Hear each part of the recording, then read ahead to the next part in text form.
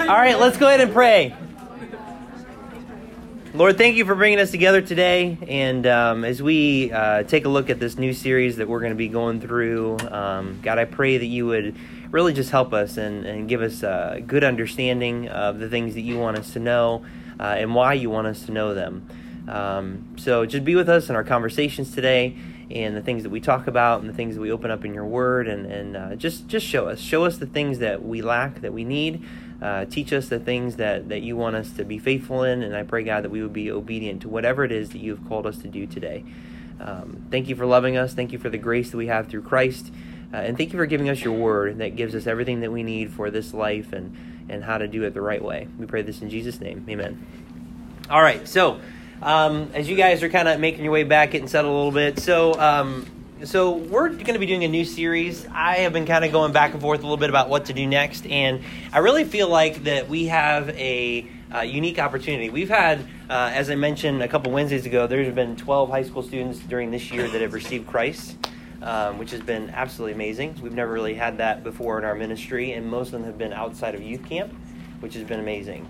And along with that, and being involved in discipleship and a lot of new connections we've been making, I really wanted to start going through some basic doctrinal studies, because I think there's a lot of people that they know the gospel, they believe the gospel, they've trusted the gospel, but when it comes to really knowing sound doctrine, that might be lacking in a lot of your guys' lives. And this might even be the case just growing up in our church, because do you know what you believe about the Bible? Do you know what you believe about Jesus? Do you know what you believe about God? Do you know what you believe about salvation? Do you know why you believe it? This is something that's very, very important. And so I really want to challenge you guys, and we're going to be doing this in a bit of a unique way during this study. But we're going to be covering various topics. And so there's a couple different approaches that I could have gone with this. I've done a doctrinal studies thing in here before where we've gone through and did more, okay, what's the doctrine of Christ and salvation and the Holy Spirit? And there's also other ways I've done it where I've gone through the 7 New Testament mysteries. And it's been about 4 or 5 years since I've done the mysteries here in the senior high. I'm currently teaching them in our Bible Institute right now. So we're not going to go to the depth of what we're doing in the Bible Institute, but I still want to go through the 7 mysteries with you guys, and I want you guys to understand them, and we'll talk about why as we go through the study, all right? But here's what I want you to do. I want you guys to take your guys' papers, flip them over to the blank side on the back, and I want you to write down this question, all right? I want you to write down this question, and I want you to take a max of 5 minutes with the person next to you or the people around you if there's an odd number, and I want you to try to answer this question as if somebody's asking you this question, all right? So here's the question. Okay. Why does doctrine matter? Why does doctrine matter? Why does doctrine matter? And the reason why I want you guys to answer this question, or to be able to answer this question, is because there's a lot of people that are out there that believe in God, they believe in Jesus, and they might even be saved and believe in the gospel, but they do not care about biblical doctrine. They don't care about getting their nose into the Bible and actually understanding the doctrines of God. There's a lot of people, and I've had this in my life, they've accused me of being way too serious about the Bible, way too serious about God, way too serious about theological matters. And I think it's super important. And so if someone were to ask you that question, we're like, why? I mean, okay, yeah, I believe in God, I believe in Jesus or whatever, but as far as like doctrine goes and stuff like that, I care more about like if a church and the way that the music is and the way that it makes you feel rather than the things that they believe necessarily. You know what I mean? That kind of stuff. Maybe you've had someone come and talk to you about that, but how would you answer that question? So take about 5 minutes max, and I want you to talk to the person next to you, and I want you to try to answer this question. I want to see some of the things you guys come up with. All right? Go for it.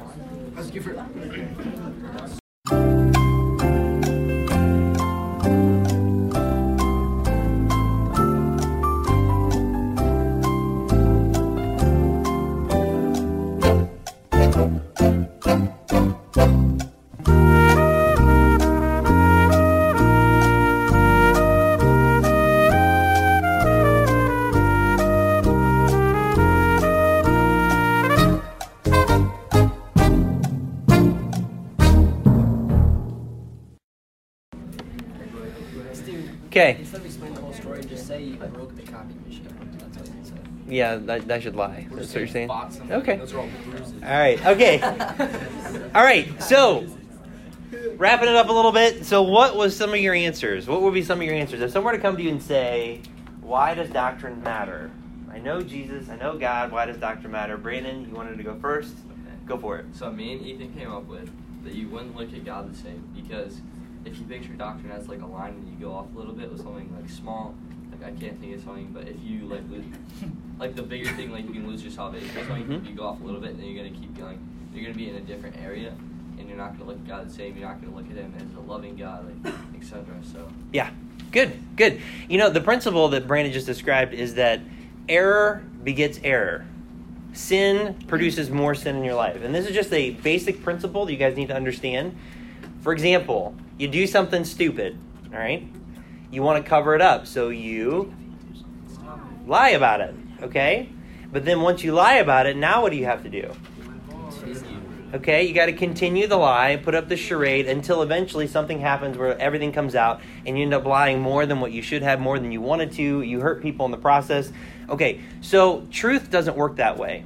So doctrinal error always produces more doctrinal error because you have to continue to justify your false beliefs in order to make yourself feel okay. Whereas the truth always brings peace, always. Anyone that has a right heart attitude towards God, whenever they hear the truth, they hear doctrinal truth, they may not understand it all, but they hear it, they will receive it, and they will be at peace because it's God's truth. Truth will always lead to more truth, and more truth, and more truth, and more truth. So yeah, that's a good one. All right, what else? I think we got Carson next. It makes you a stronger and more stable Christian. Yes, it does, because your foundation is secure. Yep, very good. How would you know that what you're believing is correct? Yeah.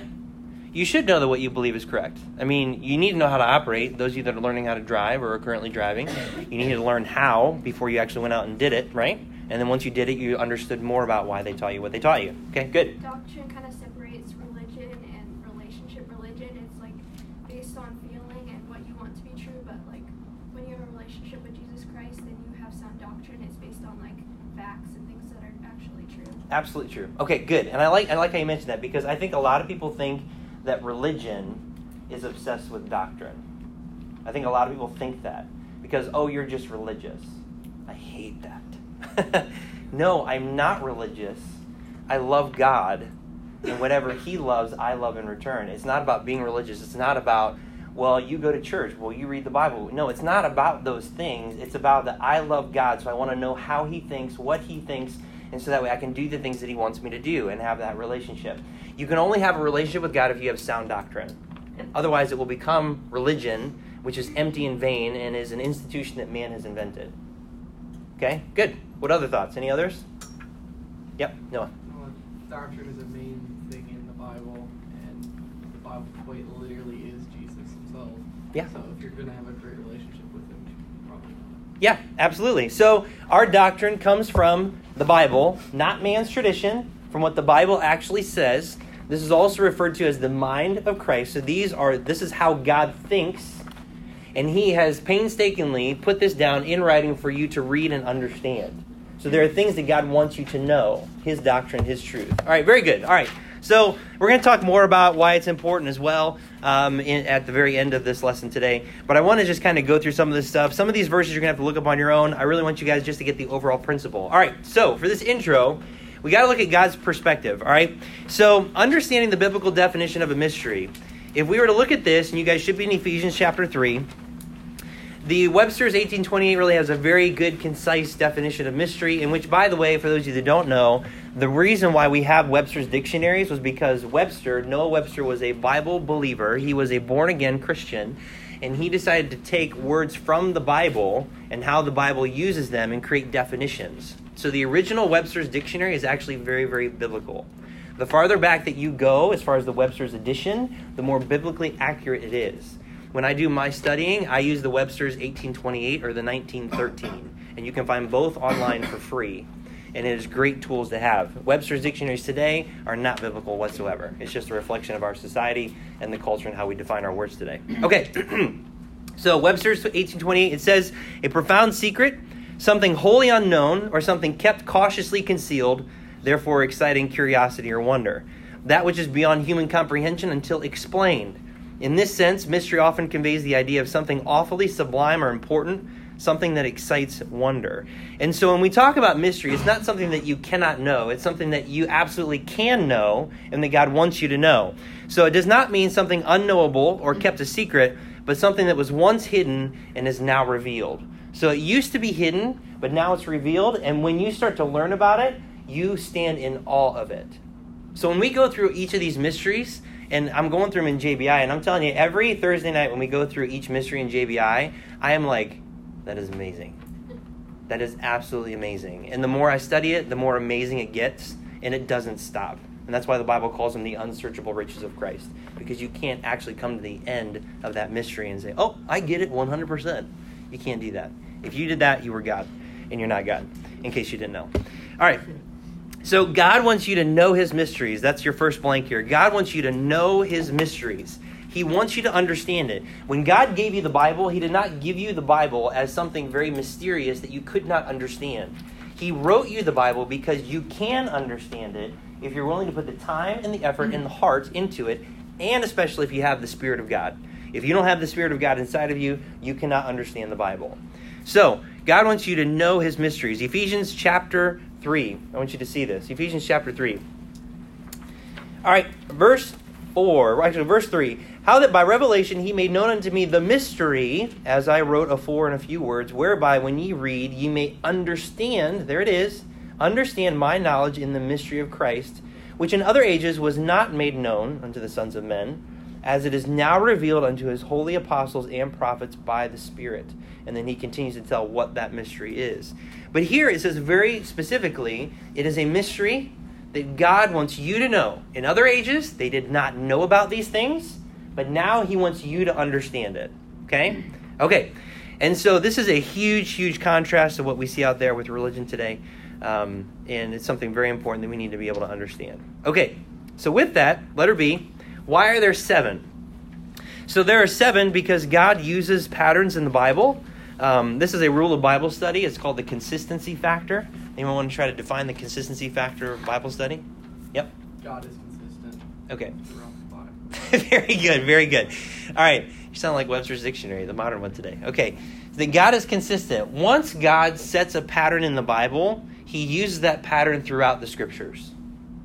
He does that. I mean, you can take the days of creation and what he created on what day, and you can follow that same pattern throughout the scriptures. That's why you can study the pattern of numbers. And so the number 3 in the Bible means?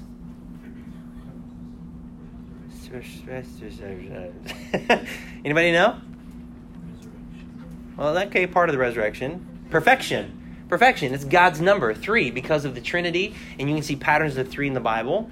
That Jesus was in the belly of in the heart of the earth for 3 days, right? So you start to see the pattern throughout the scriptures. The number 7 is the number of completion. The number 8, new beginnings. Number 10, Gentiles. Yep. Number 12, apostles. Israel, because they are the apostles of the nation of Israel, right? So 40, trial and testing.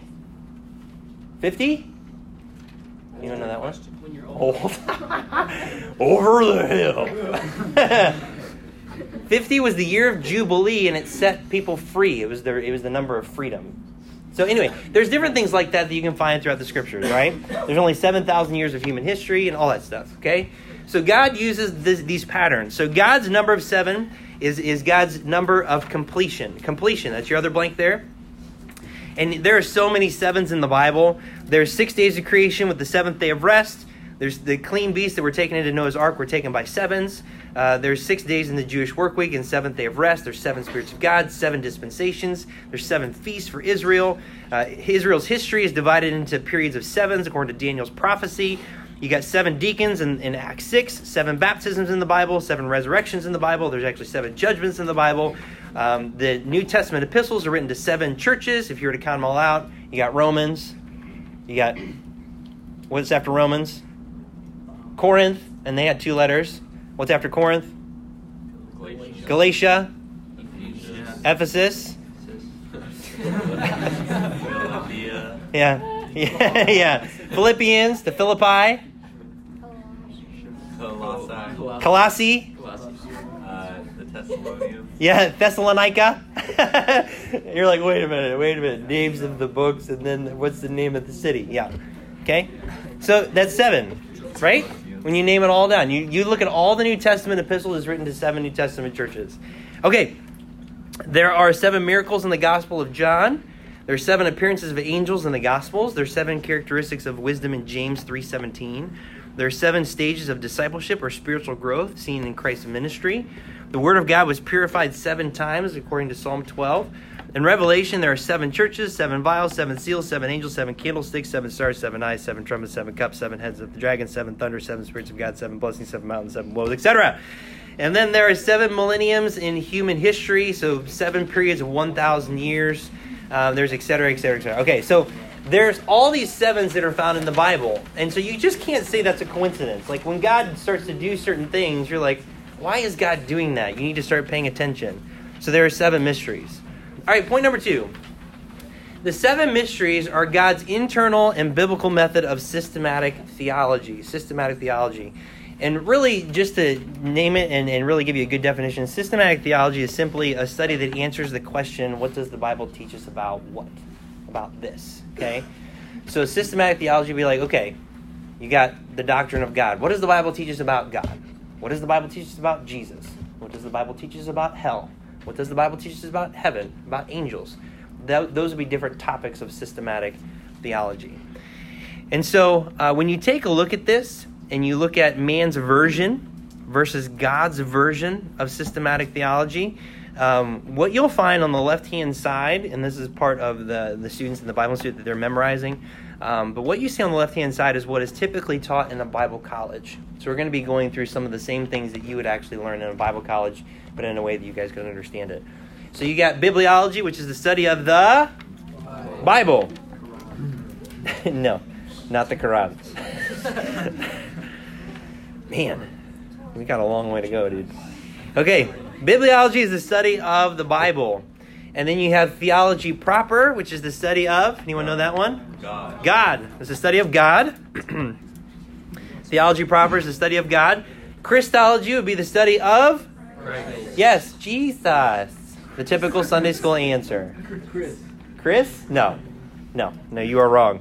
You are dead wrong. Pneumatology would be the study of? Pneumonia. No. No. Not pneumatics. Fake stuff? Yes, the Spirit, the Holy Spirit, the Holy Ghost.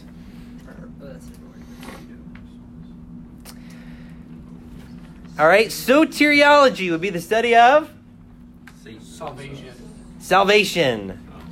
Yeah, not Satan, salvation. That's right, it's a good guess. We don't use these terms that often. I mean, you could actually turn around and, yeah, we don't use to say that. You could turn around and be like, hey, guess what I learned in church? I learned about soteriology. And the study of Chris. Yeah. Oh, my word. Maybe this was a bad idea. Okay. Ecclesiology would be the study of the church. The church. And then eschatology would be the study of the last days or end times, however you want to put that one. Last days. Okay. So literally, when you look at man's version of systematic theology, it would be going through step by step and say, okay, what does the Bible say about the Bible? Sounds kind of strange when you put it that way. What does the Bible say about God? What does the Bible say about Christ, the Holy Ghost, salvation, church, and the last days? And if you were to take this at a Bible college, you would take a course and you would have chapter 1, theology proper. And then you start to study all the things that the Bible says about that. Chapter 2. And then you go through the study of the Bible. And you start working through the various topics and what the Bible actually expounds or explains about that, which is not a bad thing. I went to Moody Bible Institute, and this is how I learned systematic theology. And I learned a lot of things. But I will tell you, after going through that and then studying out the 7 New Testament mysteries, learning God's theology and his doctrine through the 7 New Testament mysteries is so much better. It's so much more complete. And we'll be able to see that as we work through it. So God's version of systematic theology is what you see on the right-hand side. And you've got the mystery of God manifested in the flesh. You have the mystery of the church as one body in Christ. You have the mystery of Christ indwelling the believer at salvation. You have the mystery of the restoration of the nation of Israel, that God is not done with the nation of Israel yet. You have the mystery of the rapture of the church. You have the mystery of iniquity, and you have the mystery of Babylon the Great. And when you study out all 7 of these, it covers everything on the left-hand side and more. And it covers it in such great detail that you will study it and start to understand very deep, deep things of God if you really want to. So the 7 New Testament mysteries are given to the church. They are God's way of providing an internal and biblical systematic theology that is complete.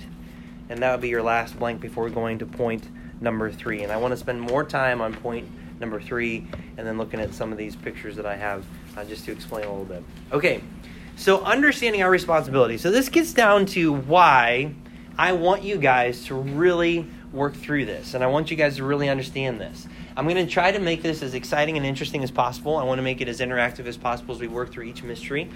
But I want you guys to really understand this for one reason, but there's several reasons, but there's one really big reason, and that's point letter A. God names us stewards of the 7 mysteries.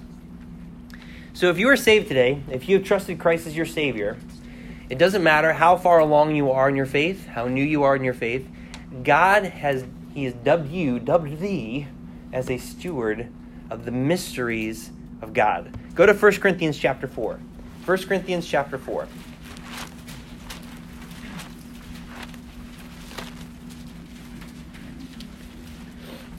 And I really want you guys to pay attention to this, all right? 1 Corinthians chapter 4.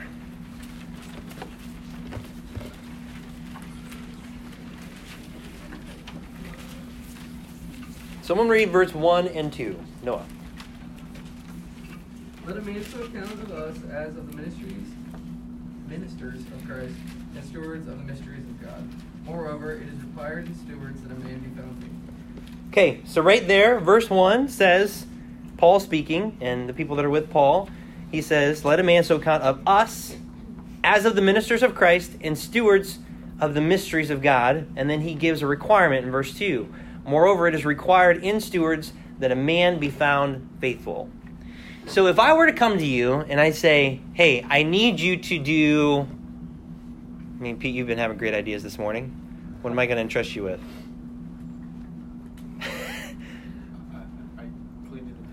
Okay, cleaning the TV. Okay. Wow. High risk. Okay. All right. Let's take it one step further. Okay. All right. So you're not only supposed to clean it, but it's broken. You need to take it apart, figure out what's wrong with it, and put it back together and make sure it's clean. Easy. All right. So now, if I were to trust you with that, and if I were to come back like a week later and it's not done, what would I be thinking? I didn't know what I was doing. Yes, you didn't know what you were doing right. And then you really didn't take it that serious, because if you had problems, what would you do? Ask you. Yes, you would. Yeah, you'd ask me, you'd ask somebody, you'd give me updates on, hey, just want to let you know, I'm not quite finished with it yet because we had to order this part and it's got to be in, and then I got to talk to this person. Okay, that's what a steward does. They take ownership. They take responsibility for something. It's theirs. All right? This is a missing element in many of your guys' lives. Because how many of you could confidently say that you are an owner of your relationship with God? That it's yours. That it's something very, very dear to you. That if it was missing, a part of you would be gone.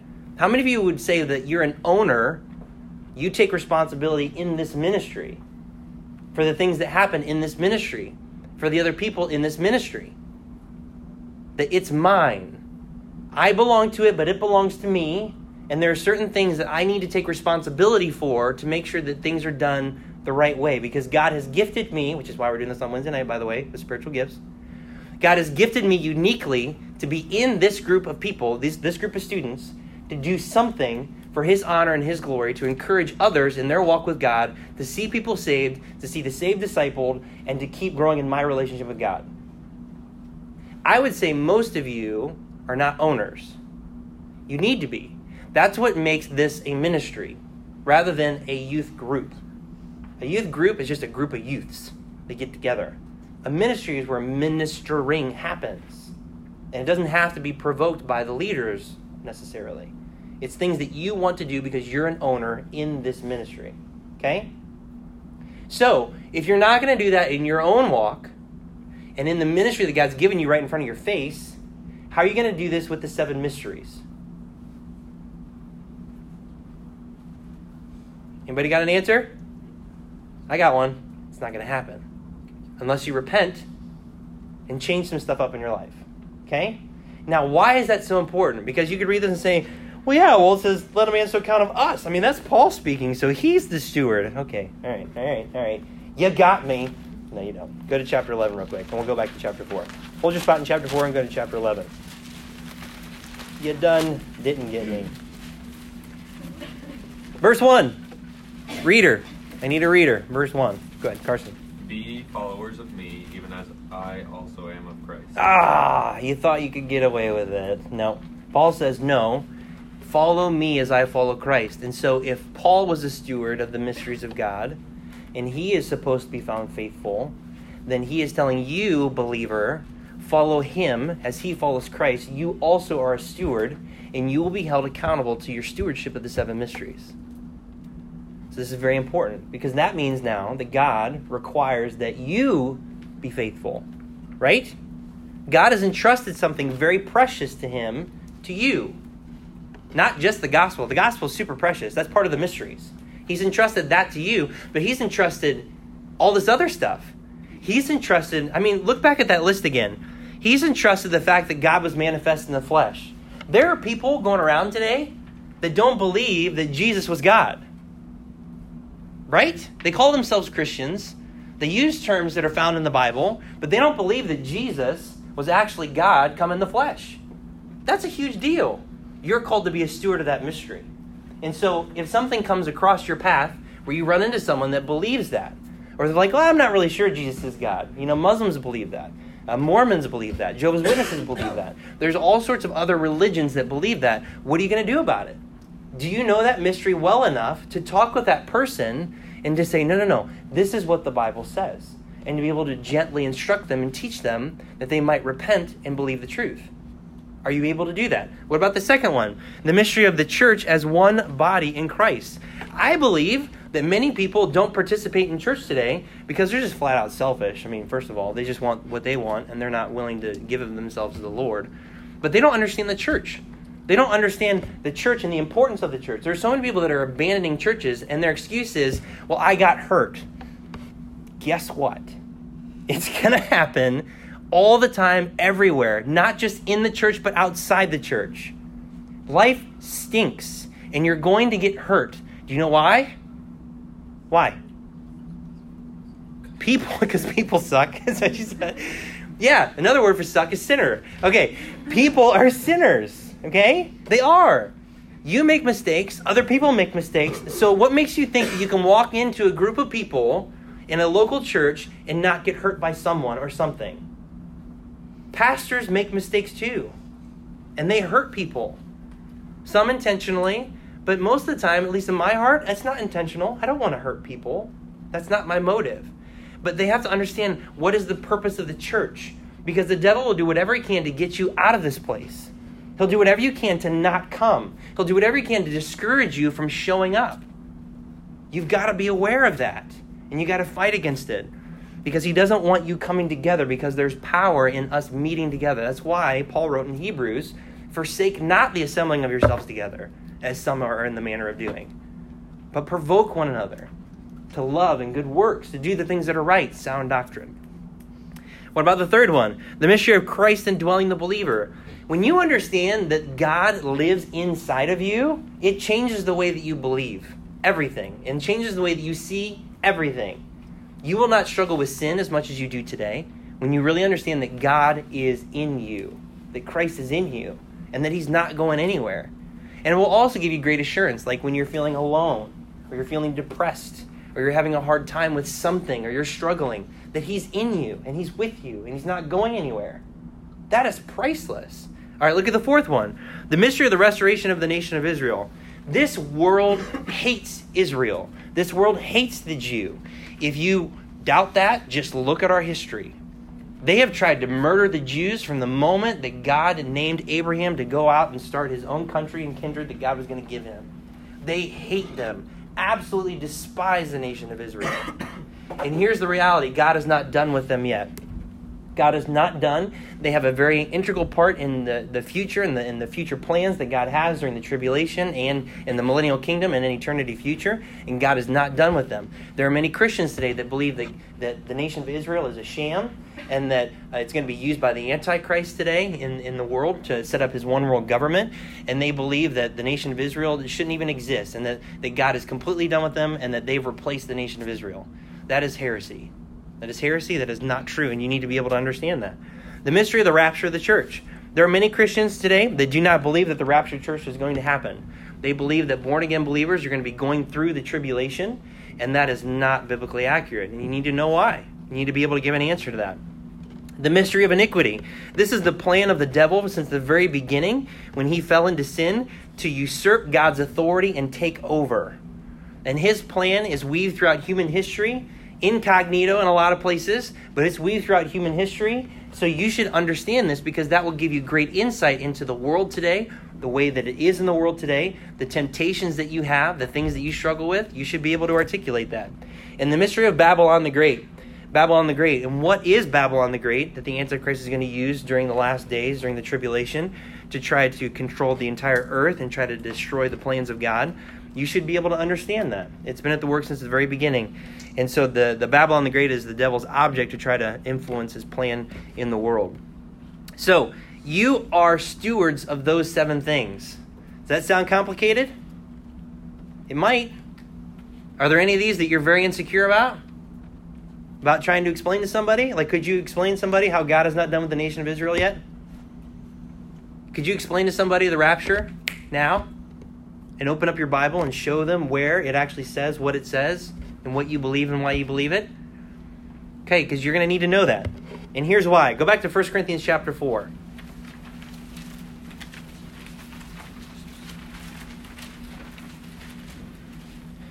Okay, so we read verse 1 and 2. Let a man so count of us as of the ministers of Christ and stewards of the mysteries of God. Moreover, it is required in stewards that a man be found faithful. And then look at the next few verses. But with me, it is a very small thing that I should be judged of you or of man's judgment. Yea, I judge not mine own self. For I know nothing by myself, yet am I not hereby justified, but he that judgeth me is the Lord. Now listen to this. Therefore, judge nothing before the time, until the Lord come, who both will bring to light the hidden things of darkness, and will make manifest the counsels of the hearts, and then shall every man have praise of God. See, these 7 mysteries, your stewardship is directly tied, Christian, to the judgment seat of Christ. Now, somebody give me a quick explanation of the judgment seat of Christ. Who can explain that? We'll talk about it as we go through it, but somebody try to explain it. It can be super simple. Haley. Everybody that saves stands before God, and then they're judged upon what they did at the time on earth. Okay. All right. That's the good starting point. Let's expand. They're not just standing before God. Who do they stand before? Jesus. Somebody said it. They stand before Jesus, and they are held accountable for the things that they did in their life. Now, what is that? Those your sins? The work you did for God. Yeah, the work you did for God, not your sins. Why? Why is a Christian not judged for their sins at the judgment seat of Christ? Because of salvation. Because of salvation. Because it was paid for at the cross. When Christ died on the cross, it paid the payment for your sin. So you're not going to be judged for your sin. What you're going to be judged for at the judgment seat of Christ is what did you do with the new life that God gave you? Because the moment that you're born again, 2 Corinthians 5:17 says, therefore, if any man be in Christ, he is a new creature. Old things are passed away. Behold, all things are become new. That's why we say born again. It's a new life. He has now given you a brand new life, starting at the moment of salvation, where you are not the same person that you were before. You are now different. You're a different creature. And he has now given you this new life. What did you do with it? And along with that new life, he gave you spiritual gifts. We're studying on Wednesday night. Spiritual gifts for you to minister among the body, for the body's edification, for them to grow in the work of God and in the ministry that God's given you in this local church and beyond. So, what you do at that time, from the moment of salvation until the day you die, you will not be judged for your sins. You'll be judged for what did you do with what he gave you. Okay? And we'll talk more about that in the future. All right? So at that judgment seat, your stewardship of these 7 things that we're talking about is going to be required. So that also means that if you do these 7 things, if you are a good steward of these 7 things, your judgment is going to go very, very well. Very well. You're not going to make a whole lot of mistakes because you're going to know the 7 mysteries and you're going to be entrusted with them. You're going to keep them. You're going to be an owner of them and you're going to live them out. You're going to try to understand them. It's going to change the way you deal with people in your life. You're going to do well. So if you want the key to how to live a good Christian life, a successful Christian life, this study is it. Because, and here's the big one, and we're going to get to this, your doctrine will always, always impact your decisions. Always. What you believe will always determine your behavior. And so this is where it's hard for a lot of us to look into the mirror of God's word and to judge ourselves. But what you do with your life now, like what you just did over the past week, that is what you believe. That is your doctrine.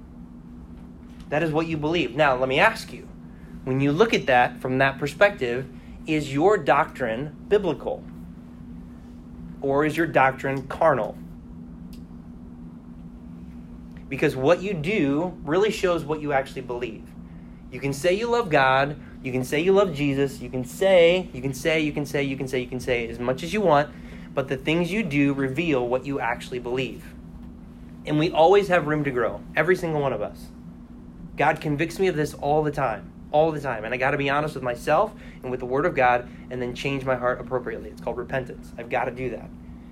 And so when it comes to this issue, you have got to make sure that you are doing the things that God wants you to do. And if you're not, repent, change it up so that you can actually live successful. Get God's doctrine in your head and in your heart. Let that change your personal doctrine so you can actually do things the right way. But God's going to hold you accountable to this. And this leads us to letter B under point number 3. The 7 mysteries will protect us from bad doctrine. The 7 mysteries will protect us from bad doctrine.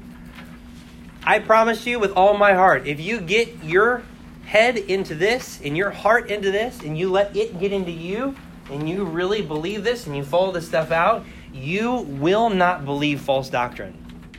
It's impossible. It is absolutely impossible to believe false doctrine when you adopt these 7 mysteries and become owners of them, understand them, get them in your heart, get them in your head. Go to 2 Timothy 3. 2 Timothy 3. 2 Timothy 3.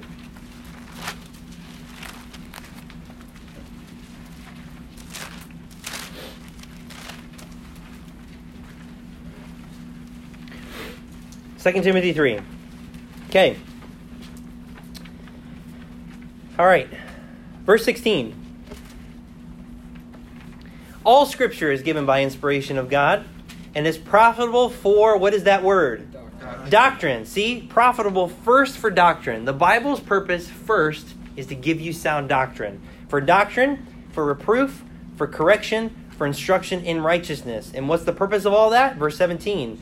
That the man of God may be perfect, thoroughly furnished unto all good works.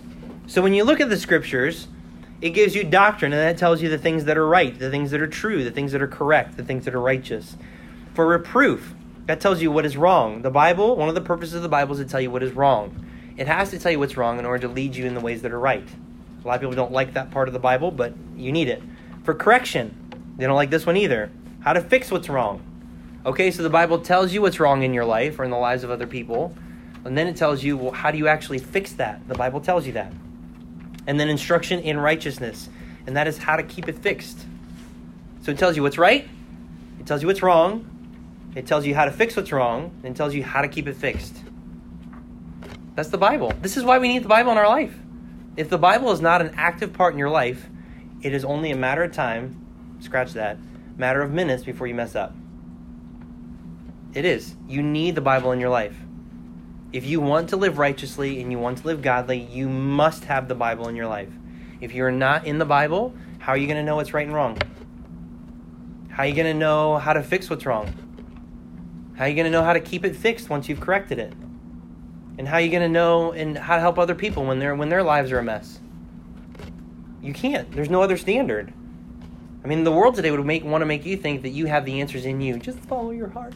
Just follow your heart. Baloney. I've followed my heart, and I've made so many mistakes, it's ridiculous. I've followed God's word, and every single time I've followed God's word, I have never made a mistake. That's a bold statement, but I make that because of God, not me. Every time I have followed what God has said, I've never made a mistake. That's huge. You get nothing else this morning? Get that one. That's huge. So it will keep you from bad doctrine, because we live in a time where people don't even want to hear it anymore. And that's my fear with you guys, is that you don't even want to hear this. And I really hope that that's not the case. I hope that you want to hear this, because that's what it says in chapter 4. Look at verse 3 of 2 Timothy. Chapter 4, verse 3.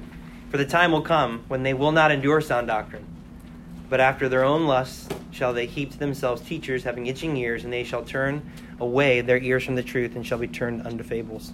That's exactly what's going on today. And that is my greatest fear for you.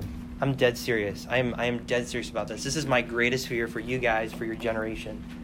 As each year goes by, the deadening of the ears gets worse and worse and worse. People don't want to hear the Bible. And you can see it because they don't want to obey the Bible. And so it doesn't matter how much I teach it, does it actually make an impact in someone's life? And that is one of my greatest fears as your pastor. Okay, take a look at these charts. So, if I were to visualize this, if I were to give you a quick summary of why we're doing this, I'd give you these two pictures here. The first one, you have spiritual growth, and you have this stack of blocks, and it's founded upon God, because God is the one where his doctrine comes from. But God then produced the Word of God. And from the Word of God comes various doctrines of God and the things that he wants us to know, specifically the 7 mysteries. And then we build our life on top of that. See, most people, they just build their life, but they don't build it on the foundation of God. They just keep building, and it's correlated to Matthew chapter 7. Anyone know that story? Matthew chapter 7, 24 through 29? There's a children's song that we teach our kids in our church. The wise man built his house upon the rock, where the foolish man built his house upon the sand. Okay? And what happened when the storm came and the winds and the waves for the foolish man? It fell. His whole life that he had spent time building, all of his efforts, it completely fell. But as far as the wise man is concerned, it stood still. And Jesus said in that passage, look it up later, he said, if any man will hear my words and do what I tell them, they are like the wise man that builds their house upon the rock. So, what kind of house do you want to have? Because there's a lot of people that spend a lot of time building their lives on a whole bunch of nonsense. And it might look like it's standing firm for now, but just wait. Just wait. Once a storm comes through, it's all going to buckle. And they're going to realize everything they had was not worth the time that they put into it. All right. And that second picture there is just a picture of the mysteries and how it lines up with the different ologies. And that's just kind of more for your reference. We're going to use those pictures as we work through each one. So hopefully this, guys, was helpful to you. This is what we're going to be going through in the weeks to come. And we're going to get creative on how to work through it.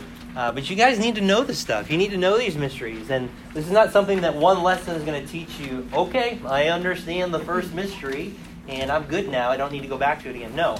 It's to help launch you off into understanding what that mystery is and why it's important for you to then become an owner of that mystery. All right? So it's really going to be a launching pad to get into some of these things for you to really dive into in future weeks. All right. Let's go ahead and pray. Somebody pray. Close us. Go ahead, Sam. Heavenly Father, I just want to thank you for this day, Lord. Thank you that we got to just come out to church, Lord, and then we have a free country wherever we can come to church and just learn about you. And just, Lord, I pray for the weeks that continue, Lord, as we learn about the mysteries, that we'd apply them to our lives, Lord, and just really just search out your word, Lord, and just grow closer to you and establish a better relationship with you, Lord. I pray for the main service, that it would go well, and once again that we'd have ears to hear, and that whatever we learn, we'd apply it to our lives. And I pray throughout the rest of the day that we can glorify you. In Jesus' name. Amen.